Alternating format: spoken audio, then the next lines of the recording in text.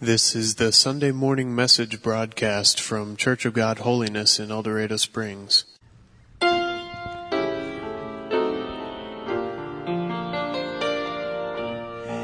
It will be worth it all when we see Jesus. Life's trials will seem so small when we see Christ.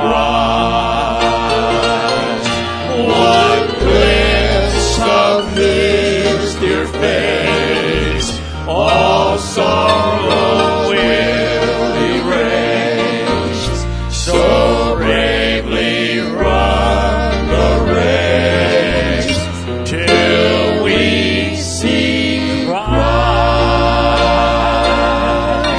But until then, my heart will go on singing. Until then, with joy I'll carry on. Until the day my eyes behold that city. Until the day God calls me home. My heart can sing when I pause to remember. A heartache here is but a stepping stone along a trail that's winding always upward. This troubled world is not my final home. But until then, my heart will go on singing. Until then, with joy I'll carry on. Until the day my eyes behold the city. Until the day God calls me home. The things of earth will dim and lose their value if we recall, oh, they're borrowed for a while. And things of earth that cause my heart to tremble, remember them will only bring a smile. This weary world, with all its toil and struggle, may take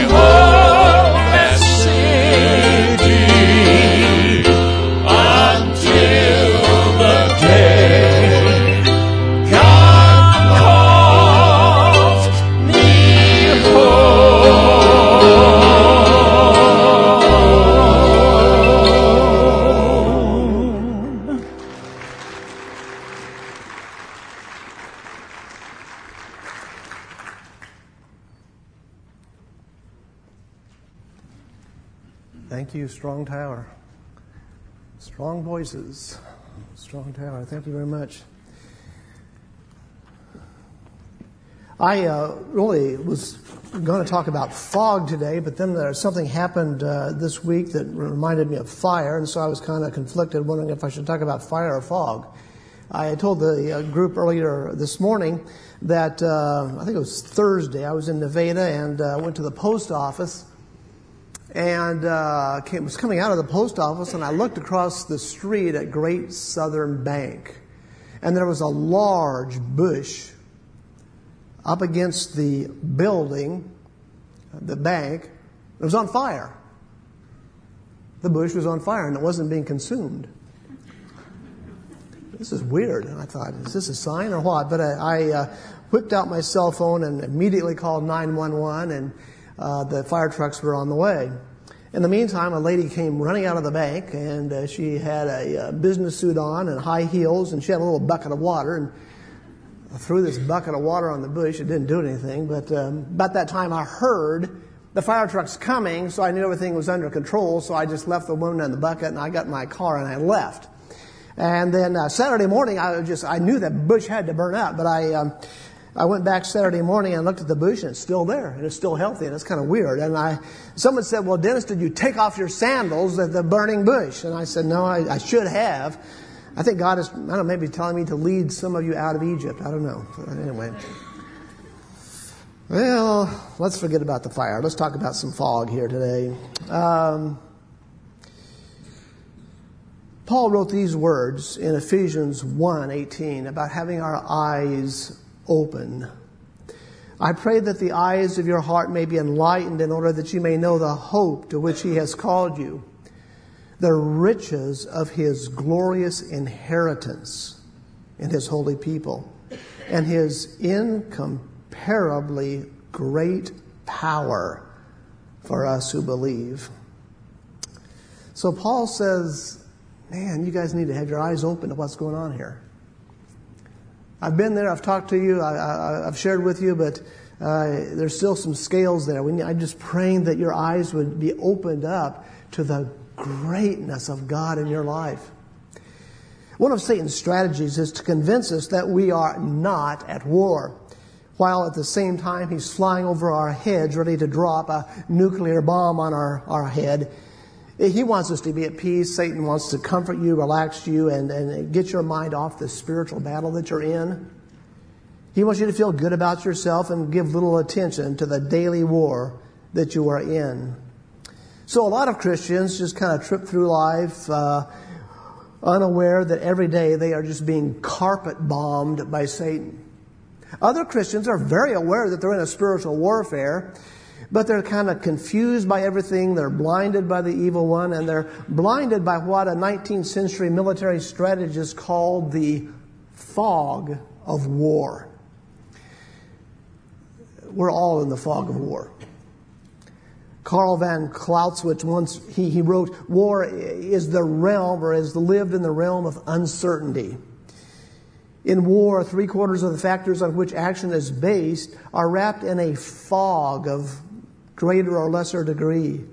A sensitive and discriminating judgment is called for, a skilled intelligence to scent out the truth. Well, the idea is pretty simply, anytime you are in the midst of a war, you just don't know what you're dealing with. You don't know what the enemy's like. You don't know where he's going to attack or when he's going to attack or how much ammunition he's got. You don't know your own capabilities. You don't know the best strategy. And everything is just happening so quickly and so rapidly that you just don't know what to do. You're living in a fog, just like you would drive on a highway here in southwest Missouri and just not know where you're going. Of course, headlights do nothing more than help you see more clearly the fog. That's all they do. So it was in light of this fog-like condition that covers the eyes of so many people that the Apostle Paul wrote these words. This is 2 Corinthians 4:4. The God of this age has blinded the minds of the unbelievers so that they cannot see the light of the gospel that displays the glory of Christ. who is the image of God. So what are the things that are producing fog in our lives every day? Well, just about everything. Our daily activities, the things that seem so important and so significant and so interesting. Have you ever noticed how sports commentators take their work so seriously? Sometimes I just want to just walk up to those guys and slap them across the face and say, guys, it's not that big of a deal. You aren't nearly as important as you think you are. A year from now, no one will even remember who this football game was between, much less who won. But they are serious about their football. Then you've got demanding jobs, you've got bosses and kids and politics and church activities. And daily you've got this tsunami of information that's washing over your soul. Information from the television and the internet and texting, and everything just comes flooding into your life. You've got illness, depression, conflict. All of these things kind of combined and heat up, and they just kind of produce this fog, like a fog machine that just constantly spewing out fog in your life, and you're not seeing as clearly as you think you are. Because you're in a war. Every day you're in a war. So Paul's prayer is very relevant to us. He says that he prays that our eyes might be opened here to see the things of God, that your eyes might be enlightened, that you might know the hope to which you were called, that you might know the riches that you have inherited, and that you might know the incomparably awesome power available to you from the God who loves you. That's what he prays. And that prayer is very relevant for us today. So what specifically do we need to see more clearly? What is it that we need to see better? Well, number one, I think we need to see and have a better grasp of the sweeping nature of God's grandeur, His plan, His purposes, His power. It's just, most of us, I tell you the truth, have much, much too small a picture of God. Most of us in America today have a God that's kind of domesticated, we might say. He's a manageable God. He's one we can work with. We kind of draw upon Him when we need to. He's kind of tame. He's easy to work with. But He's a pretty small God. Daniel 4:35. All the peoples of the earth are regarded by Him as nothing. That's kind of an insult, isn't it? But if God considers us at all, it is an act of His grace. He does as He pleases with the powers of heaven and the peoples of the earth. No one can hold His hand back, and nobody can say to Him, "What did you just do?" No. God is God. He's on the throne, and He is in control. You know, at one point in the book of Isaiah, it's almost like God is incredulous about the worship of the Israelites. And it's almost like He's saying, you know, guys, you're not really serious about worshiping these idols, are you? This is a joke, right? You get a piece of wood, and you carve up this little piece of wood, and you make a little statue, a little toy. And then you're worshiping this, right? That's a joke, right? You're not really doing that, are you? People, yeah, we're doing that. No, really, you're not worshiping a little toy, are you really? Yeah, that's what we're doing. And God just is thinking, you've got to be kidding, right? You're not worshiping this little toy. Well, we do the same thing. We kind of worship this, worship that, people, places, money, houses, whatever, jobs, careers. But God just can't believe what we're doing. Let's take a look at Isaiah 40:25. To whom will you compare me? Or who is my equal? Lift up your eyes and look to the heavens. Who created all of these? Do you not know, and have you not heard? The Lord is the everlasting God, the creator of the ends of the earth. Think of the power of a thunderstorm. Did you know that right now, this very second, somewhere in the world there are lots of thunderstorms going on? In fact, a lot of thunderstorms. Anywhere at any given point around the world on the planet, there are at least 1,800 thunderstorms taking place. That's a lot of thunderstorms all the time taking place. More than 100 lightning bolts strike the earth every second of every day of every year. 100 a second. Boom, boom, boom. That's a lot of lightning. Do you know how fast it can travel? 60,000 miles per second. Never try to outrun lightning. You're going to lose every time. The average length of a lightning bolt is about 2 to 3 miles, and the temperature on the surface of a lightning bolt. Any ideas? I asked this earlier this morning, and some guy raised his hand and said, hot. I said, how hot? Hot. It's very hot.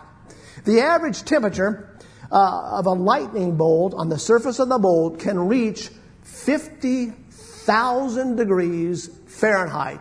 That's 5 times hotter than the surface of the sun. And yet, how much more powerful is the God who made that lightning bolt? How much more infinitely powerful is God than that lightning bolt? Speaking of storms, let's talk about rain. In fact, let's just talk about one little drop of rain. Let's say here in El Dorado Springs, some nice summer day, we have a little rainstorm and we're able to capture one drop of rain.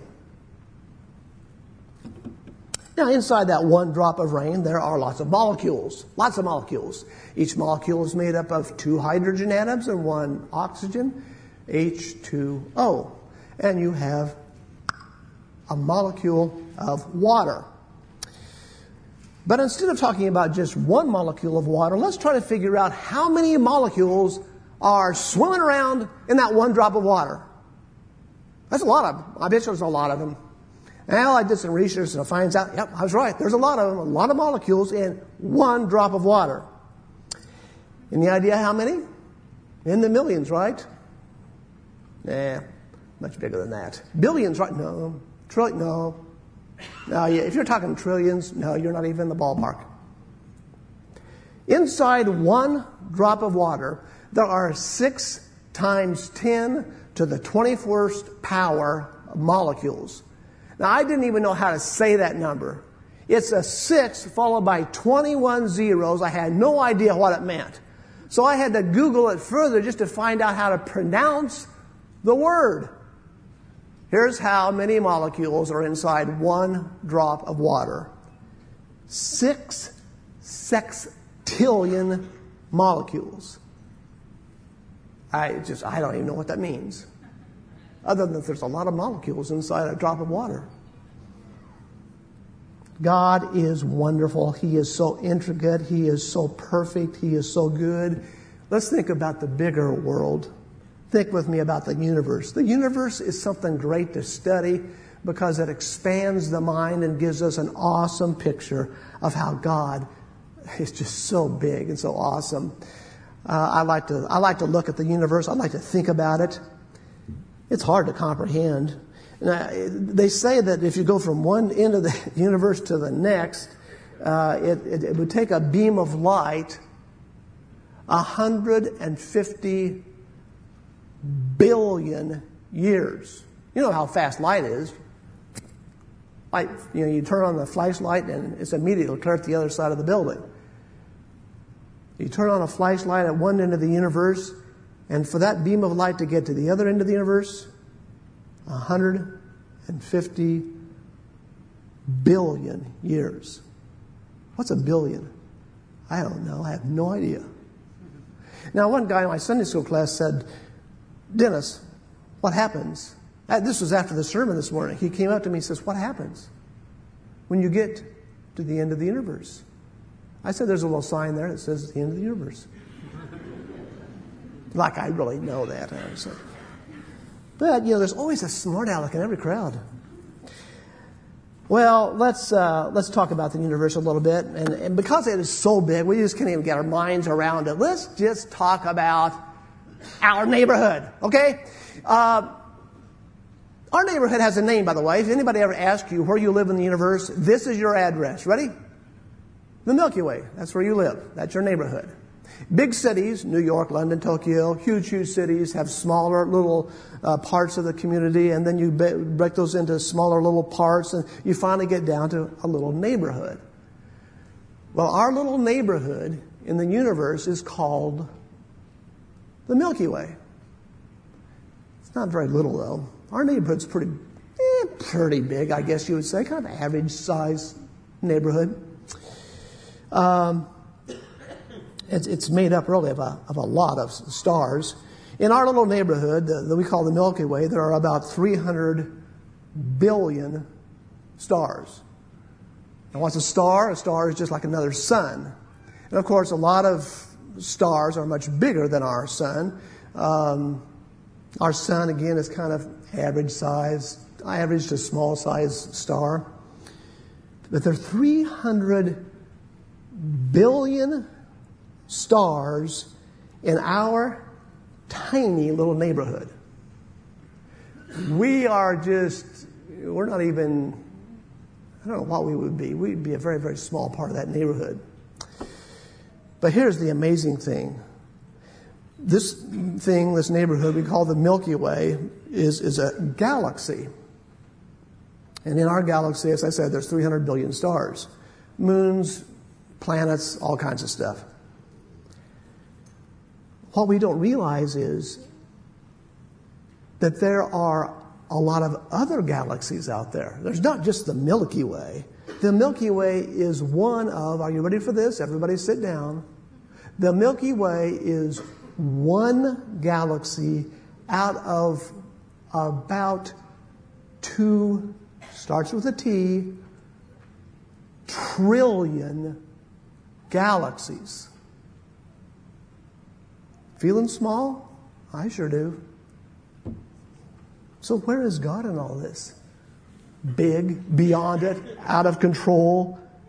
Does that sound like a God you can trust? I think so. Isaiah 40:22. He sits enthroned above the circle of the earth, and his people are like grasshoppers, and yet he knows you and he's concerned about you. The Bible says, let's bring it way, way, way, way down to small. He formed you in your mother's womb. If you're not turned on by all this universe stuff, can you be turned on by the fact that God created you in your mother's womb? He formed you. He fashioned you. The Bible says, in fact, He knit you together, stitch by stitch, chromosome by chromosome. In your mother's womb, you are exactly what God wants you to be. And the Bible says that before you were even born, before your days even came to be, all of your days, every one of your days was written in the book of God. He knew when you would be born. He knows when you'll die. And He knows when He's going to come and say, time to go to heaven. It's just almost mind-boggling to think how warm and tender and personal our God is. Somewhere walking around here is our new grandchild. Our daughter and our grandchild are visiting today. And I just look at Sylvie and I just think, what a tremendous blessing she is. To think that God created in her mother's womb this wonderful new baby. So we need to ask God to open our eyes to the sweeping nature of His grandeur and His power and His goodness. There's a lot of talk today about stories, about, everyone has a story, and, even non-Christians have a story to tell. What's your story? What's my story? And a very trendy word recently has been your narrative. What is the grand narrative of your life, or the grand story? Well, I would suggest that there's really only one narrative. There's only one story in the universe, and it's really God's story. This whole thing, from eternity to eternity, from Genesis to Revelation, it is all God's story. It's not like you have your own little personal story and your own little personal universe and you're the center of the universe. No, the neat thing is that you're actually part of His story. That's what makes you significant. You're not important because modern psychology tells you you're important. You are important because God has put His finger upon you. He's tapped you. He's moved in your heart. He's softened your heart. You've put faith in Jesus. And now you're part of His family. You're part of the story. I think that's neat. I think it's neat that you are part of His story. You know, and I've used this illustration before too, that it's like sitting in a movie theater. You're watching this amazing movie, and it's a thrilling movie. It's kind of fascinating. You're just enthralled in it. And about halfway through the movie, you look up and, whoa, you're in the movie. What's going on here? That's what happens, though, as you read the Bible. You read the Bible, and you've got the grand sweep of history, and you've got God's story. It's His narrative. And then you become a Christian, and all of a sudden you realize, whoa, I'm in here. I'm part of the story. I'm in the movie. Not because of anything I've done, because of what He has done in my life to bring Him into His family. I'm a son, you're a daughter. We're part of the family of God. So your significance, and you are significant, is not because psychology tells you you're important. You're important because God has saved you, and you're part of His family. I think that's neat. God has begun a work in you. Philippians 1:6. See if we can put that up on the screen. Philippians 1:6.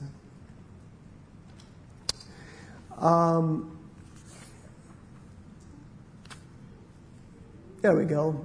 Being confident of this, that He who began a good work in you will carry it on until the day of Christ Jesus.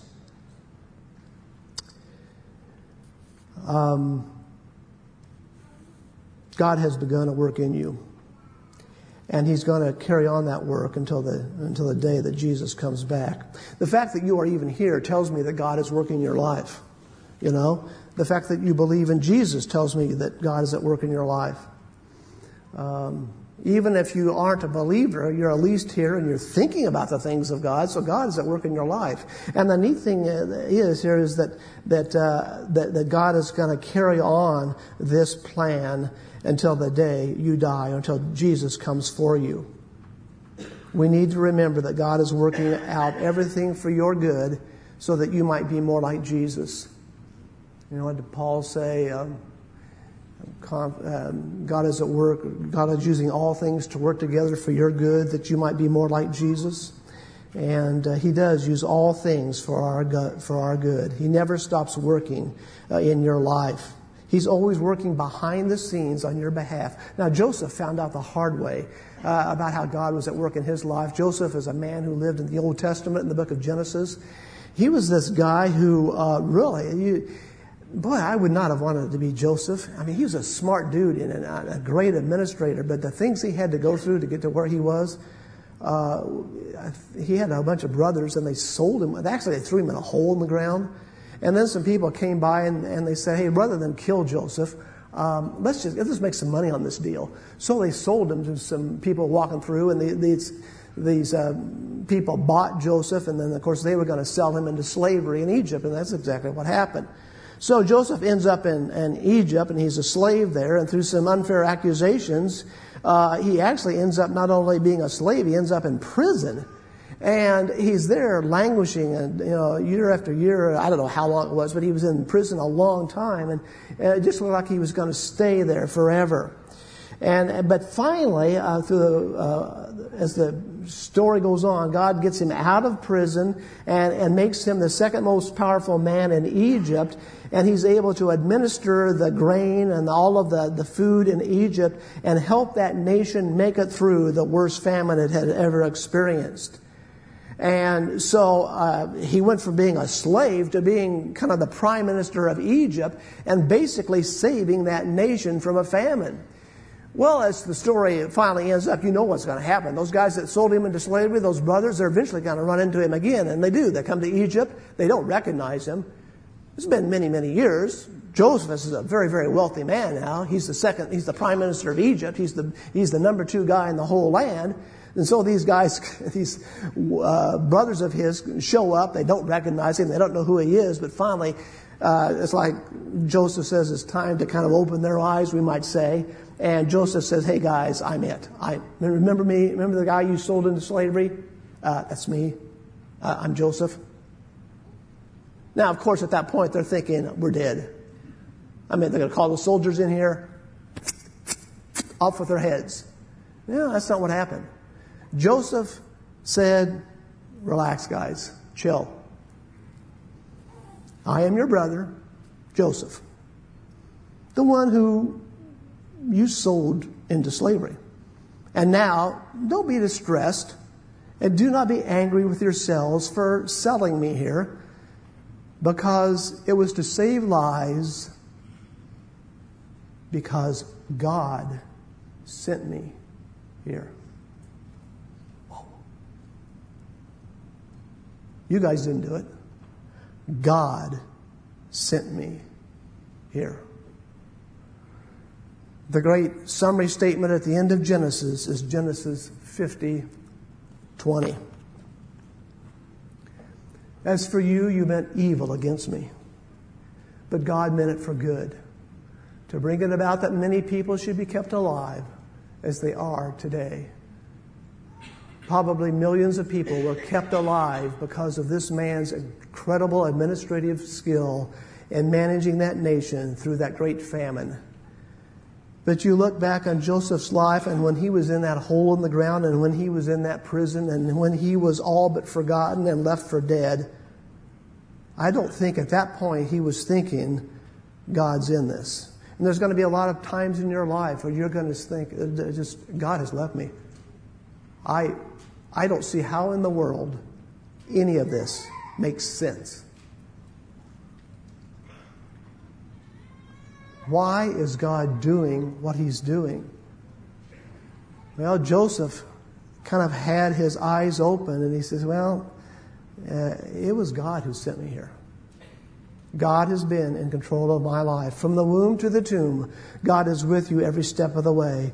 It was that way with Joseph, and it was that way with Jesus. There on that Good Friday, as the disciples were seeing Jesus kind of carted off and beaten and led to Calvary, I'm sure all of the disciples thought, it's over, it's done. There is no way, there is no good ending here. This thing is not ending well. Oh, yes, it was. It was. That was the middle, the perfect part of God's plan. That was the apex of human history when Jesus hung on a cross and he died for our sins that we might be forgiven of our sins and have eternal life. That was the culmination of world history. That weekend, Easter, and then, Good Friday, and then Easter. That whole weekend was God's perfect will. But if you would have been there, I know what you would have said. This is not going to end well. This is terrible.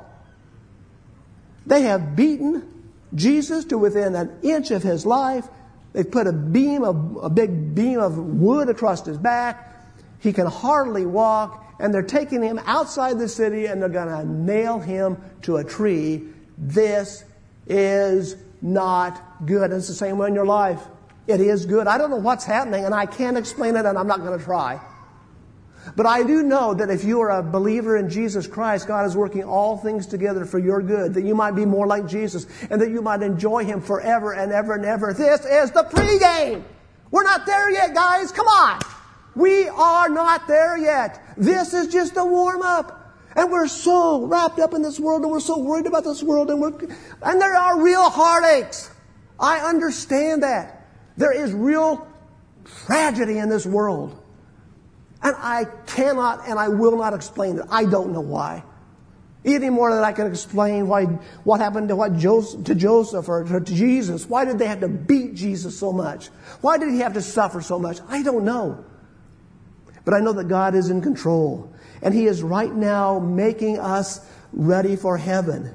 And when you finally die, when you finally leave this planet, either through the rapture or through your death, you're one day going to leave this planet and you're going to go into the presence of God. And it's like Jesus is going to say, all right, you ready to start? This is day one. That's the start. You're not there yet. This is the pregame. We've got a great God. And He has saved you. And He is working in you. And He is getting you ready for heaven. Set your mind on eternity. Set your mind on eternity. I know it's hard to do. I can't remember if I've done Psalm 118. The stone which the builders rejected, that was Jesus. It became the chief cornerstone, and the Lord has done this.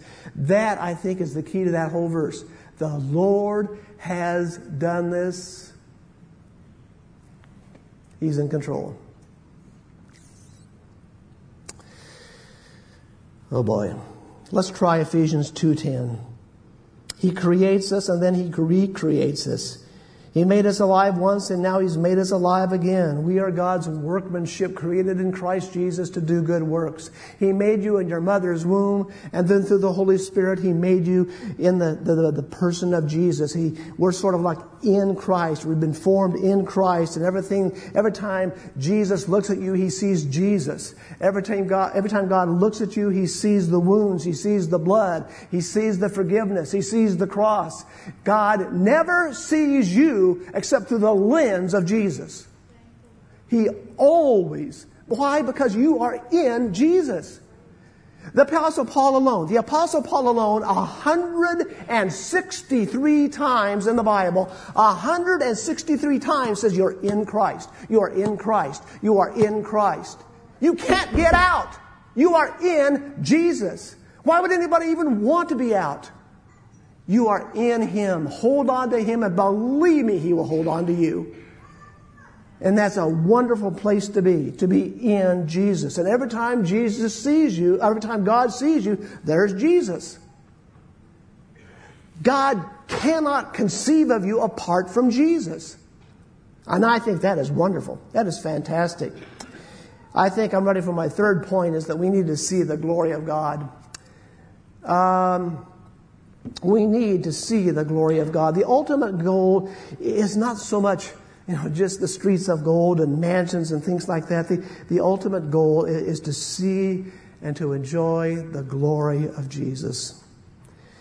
One Christian author asked this of modern readers. He says, a critical question for our generation is this: if you could go to heaven with no sickness and with all of your friends there, and if you could have all the food you ever liked and all of the leisure activities you enjoyed, and if you could in heaven have all of the natural beauties you've ever seen and all of the physical pleasure you've ever experienced, and if you could have no conflict or no natural disasters, would you be satisfied in heaven if Jesus wasn't there? I don't know. What would that typical American Christian say to all of that? It sounds like a pretty good deal. A perfect world, but Jesus isn't there. Sounds like hell to me. He's the goal. He's the treasure. He's what you're after. Okay? He is the treasure. The good news really is Jesus and having Him. That's why Jesus saves us. 1 Peter 3:18, He wants to bring us to God. 1 Peter 3:18, for Christ also suffered once for sin, the righteous for the unrighteous, that He might bring us to the streets of gold. No, I can't read that. That He might bring us to our mansion. No, it doesn't say that. Oh, that He might bring us to God. Oh, God is the goal. I always thought it was those streets of gold. No, that's not. No. God is the goal. He is the treasure.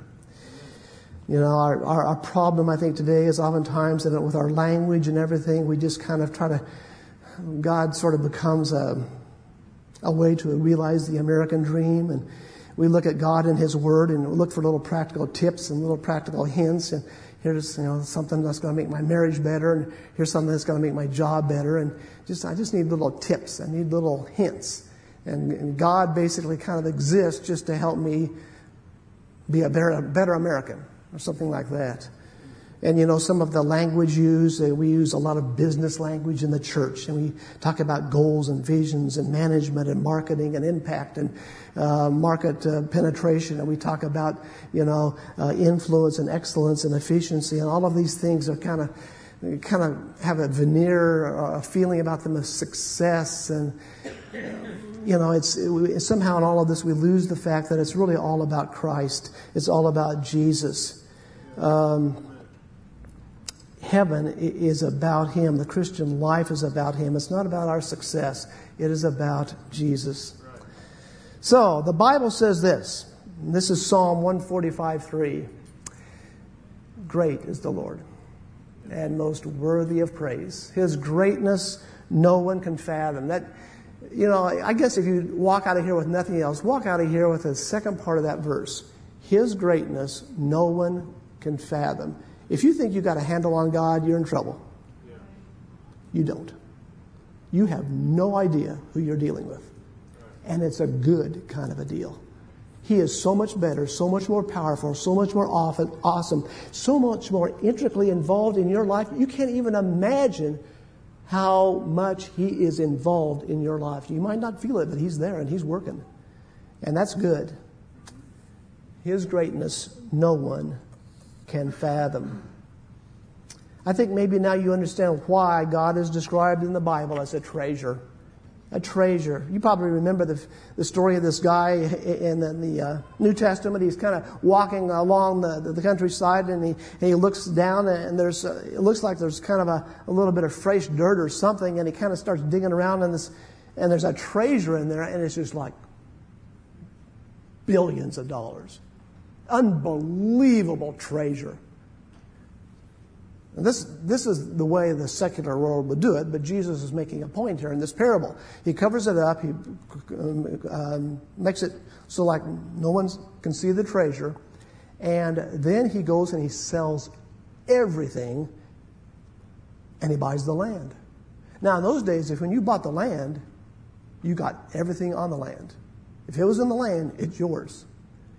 He was the only one that knew that treasure was there. He sold everything. He went to moved every mountain. He just pulled out all the stops. He was all in so that he could buy that land, because once he knew he had the land, it was over. Now, here's the point. God is the treasure. Okay? It's not the church. It's not your American lifestyle. It's not your comfort. It's not the streets of gold. Jesus is the treasure. And what Jesus says is, hey guys, cash out, go all in in order to have Jesus. Right. He's in the process of getting you ready for heaven. He's in the process of helping you spend eternity with Him. Cash out, guys, go all in. Whatever you need to do to get Jesus and to serve Him and to love Him, you do it. Jesus tells the story of a master. He has 10 servants, and he gives each of them, we'll say, $1,000. They called it a mina back in those days. 1,000 here, 1,000 here, 1,000 here. And these guys were supposed to put the money to use while the master was on a trip. The guy was going to go somewhere and become king of this whole area. He became king. He came back and he called him in and says, all right, I gave you 1,000, you 1,000, you 1,000. What'd you do with it? The first guy said, well, I took your 1,000 and I made 10 more. Here's $10,000. And the master said, great job. Good job. I'm going to put you in charge of 10 cities. The guy who had, another guy, he says, I took your 1,000 and I made 5. He says, great. You made 5,000 more. And the master says, I'm going to put you in charge of 5 cities, and on and on. The point being that God has given you talent, treasure, and time. He's given you your life. He wants you to invest your life and multiply it in the service of Jesus. Because parables are there for a reason. This is not like make-believe. It's not like, that's kind of a nice little story about, being dedicated to Jesus. No, this is reality. When Jesus says that you're going to be in charge of 10 cities, when he says that to the guy, he really is going to be in charge of 10 cities. And to me, this speaks immensely against the notion that heaven is going to be a bunch of people just sitting around on couches strumming guitars or harps.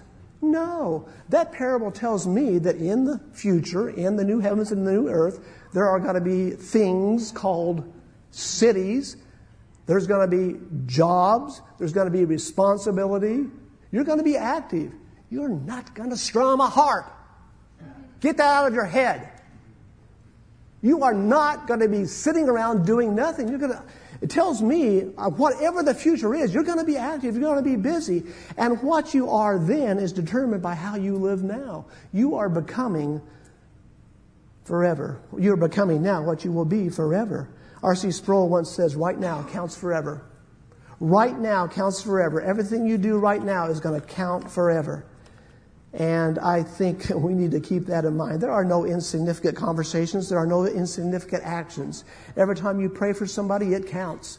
Every time you help somebody with a few little groceries, it counts. Every time you smile at somebody and ask them how they're doing, it counts. Every time you put your hand on somebody's shoulder and tell them that God loves them, that counts. Everything counts.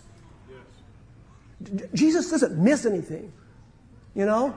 Well, I gave a little Bible to somebody last week, but I don't think Jesus saw it. He probably forgot about it.